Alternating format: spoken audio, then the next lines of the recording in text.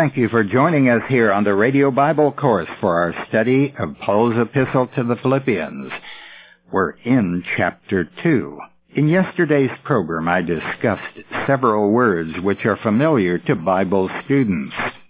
They're biblical terms: revelation, inspiration, translation, and interpretation. We said that God revealed His mind and His word to the Apostle Paul. That was revelation. And when Paul wrote the manuscripts, he was inspired, and that inspiration came by the Holy Spirit. The Holy Spirit not only guarded what he wrote, but informed him so that he would fully express what God had put in his mind. And, of course, he wrote a manuscript that was in the Greek language. Then, following that, men took the originals and made copies. And from the copies, they made translations into other languages, in Latin, and, of course, in English. That is translation, taking what is in one language and putting it in another. Then, from the English, which you and I deal with primarily, we get the message that God first intended. We call this interpretation. We read the Word and we decide what it means. Now, in this process, where there are errors, they are of human origin. The revelation and inspiration were the work of God. Translation, however, is man's work, as is the interpretation of the Word of God. When we study God's inspired Word, our objective should be to seek the meaning which is in harmony with the original language of the New Testament. And for that reason, we encourage people to study Greek. In the past 10 years, I have promoted 3 courses in beginning Greek, and we hope to have another one. And if you are interested in studying beginning Greek, please write to the Radio Bible Course and we'll put you on the list for the next announcement of that kind of a course. Well, what if one does not know the Greek language? What can he do in the way of Bible study? Well, he can compare translations. He can consult scholars. And scholars have written commentaries and many books about the Bible. So those are tools that he can use. Now, let me ask, when God gave the revelation to the Apostle Paul, how many interpretations of these verses in Philippians did he intend for there to be?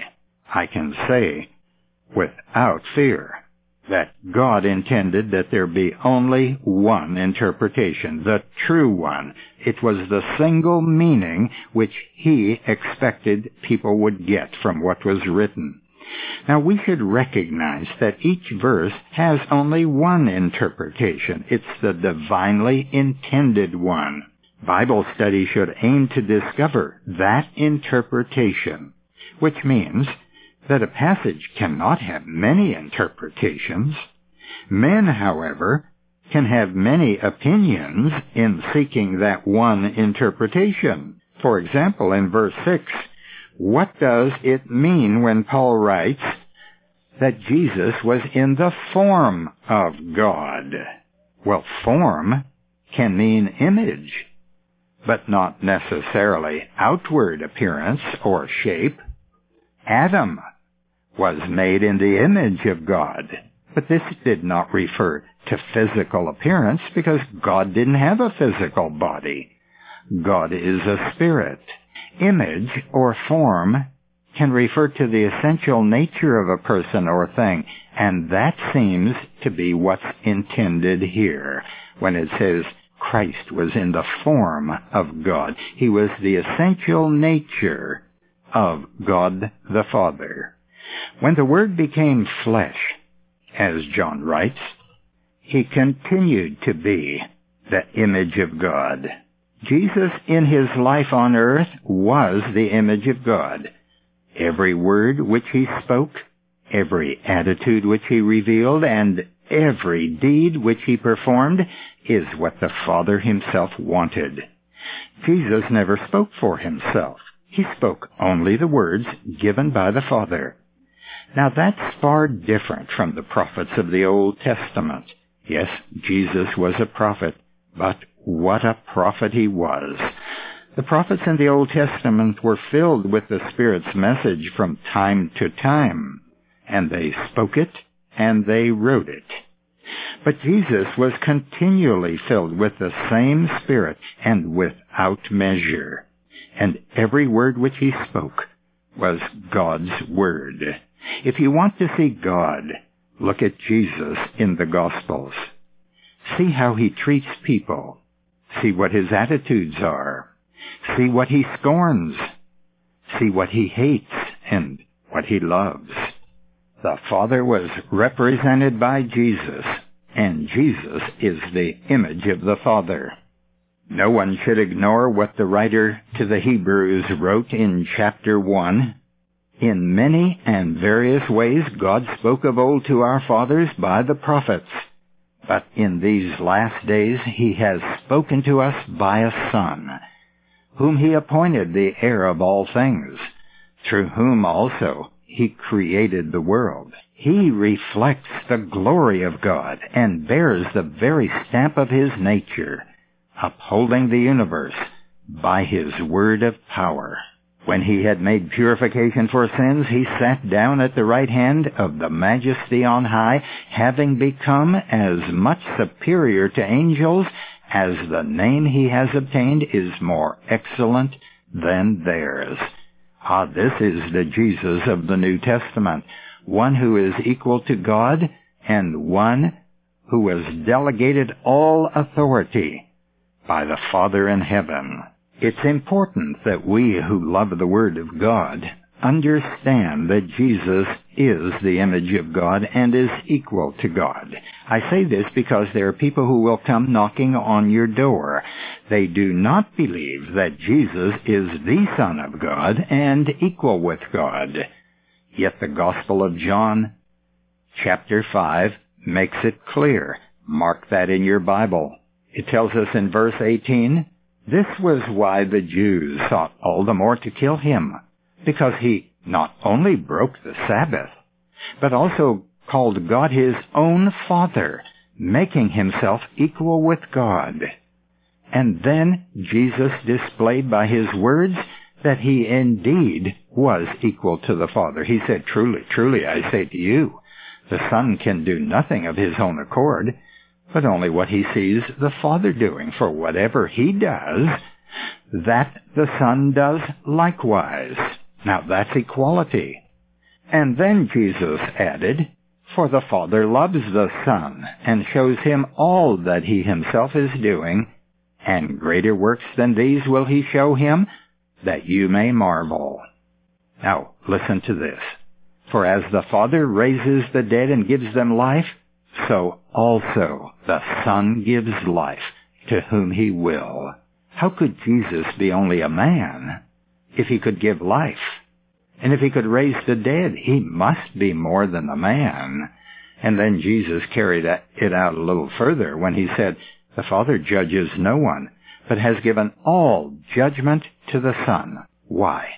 That all may honor the Son, even as they honor the Father. He who does not honor the Son does not honor the Father who sent him. One thing is certain, no man could make a claim like that. And farther down on the page, in John chapter 5, Jesus said, "Truly, truly, I say to you, the hour is coming when the dead will hear the voice of the Son of God, and those who hear will live." Jesus has the same power as the Father to raise the dead. And he explained it this way, "For as the Father has life in himself, so he has granted the Son also to have life in himself, and has given him authority to execute judgment, because he is the Son of Man."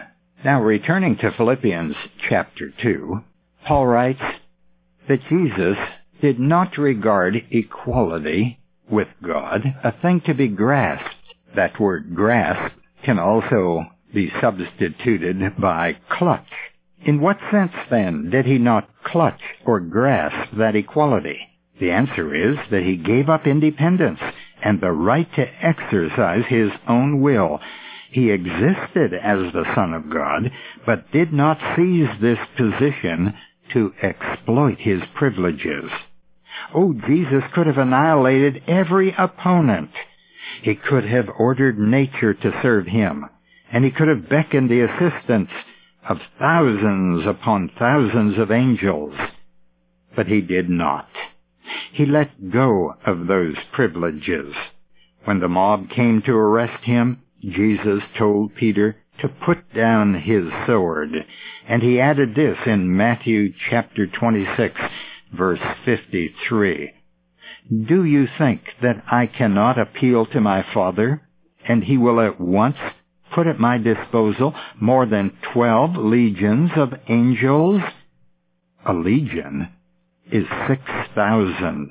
That means at his disposal suddenly could have been 72,000 angels to assist him. Well, he didn't need them. He didn't come here to fight battles. Jesus came here to do the will of God and to die for the sinner, that God could have us all forever. Now, Jesus did not regard the divine authority which he had as a treasure to be held on to. And the result of his attitude is described in verse 7. He emptied himself, or, as it says in the King James Version, he made himself of no reputation. How did he empty himself? Paul tells us by taking the form of a servant, being made in the likeness of men.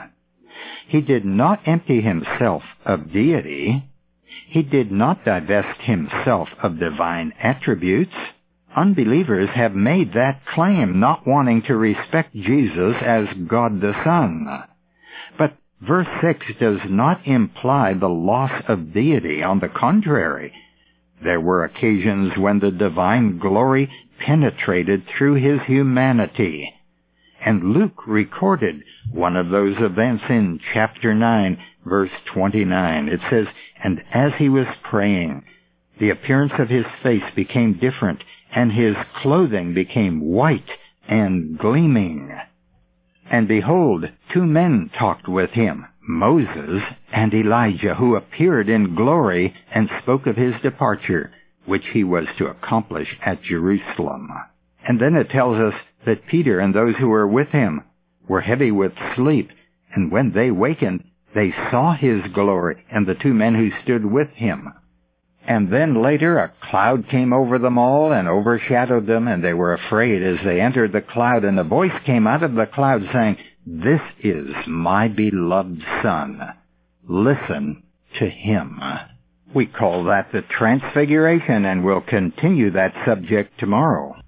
Almost everyone who has attended church or Sunday school has heard the word grace, but not many people understand it, unfortunately.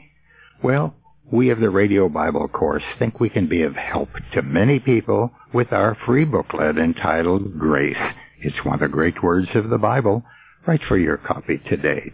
When you write, be sure to give the call letters of your station. Until tomorrow, this is Nick Califuto reminding you that the word gospel means good news. Our address is Radio Bible Courses, Post Office Box 14916, Baton Rouge, Louisiana, 70898. The website is rbcword.com.